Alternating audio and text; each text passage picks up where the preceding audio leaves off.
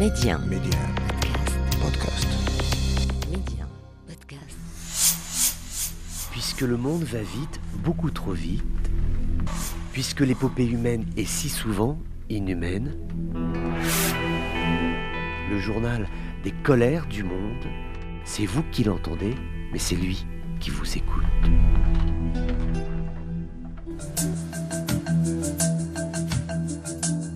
Bonjour à tous, bienvenue dans ces colères du monde. Ce sont des drones, vraisemblablement ukrainiens. Au nombre de 6, ils ont été abattus à 200 km environ de la capitale, Moscou. Et d'après les autorités russes, ces drones avaient pour objectif de frapper des cibles sur le territoire national russe. Au-delà de la véracité des faits, puisque ces éléments ne peuvent pas être confirmés à la fois du côté russe, à la fois du côté ukrainien, il est notable qu'il y a une volonté, si ce n'est d'opérer réellement des frappes sur le sol russe de façon régulière, en tout cas de la part des autorités russes et peut-être même de la part de certains belligérants côté ukrainien, de théâtraliser ce que pourrait être un transfert de la conflictualité du territoire national ukrainien vers le territoire russe. C'est là un jeu qui est extrêmement dangereux vu la puissance de feu de la Russie qui, nous l'avions déjà dit,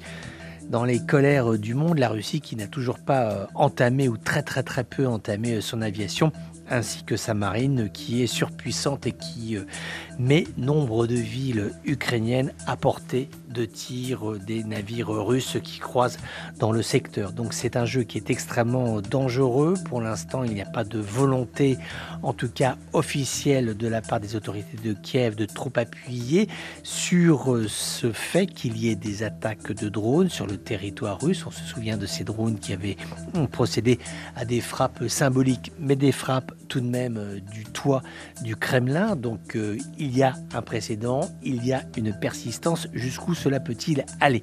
Pour l'instant, la Russie note, la Russie condamne, mais elle ne monte pas en gamme, c'est-à-dire qu'elle ne promet pas des répliques qui dépasseraient l'entendement. Le conflit reste maîtrisé, c'est une guerre totale, mais malgré tout une guerre maîtrisée. Mais c'est vrai qu'il faut rester extrêmement vigilant sur ce qu'est aujourd'hui les capacités de certains. Ça peut être des milices ukrainiennes ou ça peut être d'autres entités combattantes qui pourraient de façon plus quotidienne, plus régulière, porter le coup sur le territoire national russe. À suivre avec la plus grande des attentions parce que, en transparence de ce dossier, il y a la possibilité que les belligérants décident de monter en gamme, que la guerre soit encore plus totale et effrayante qu'elle ne peut l'être aujourd'hui.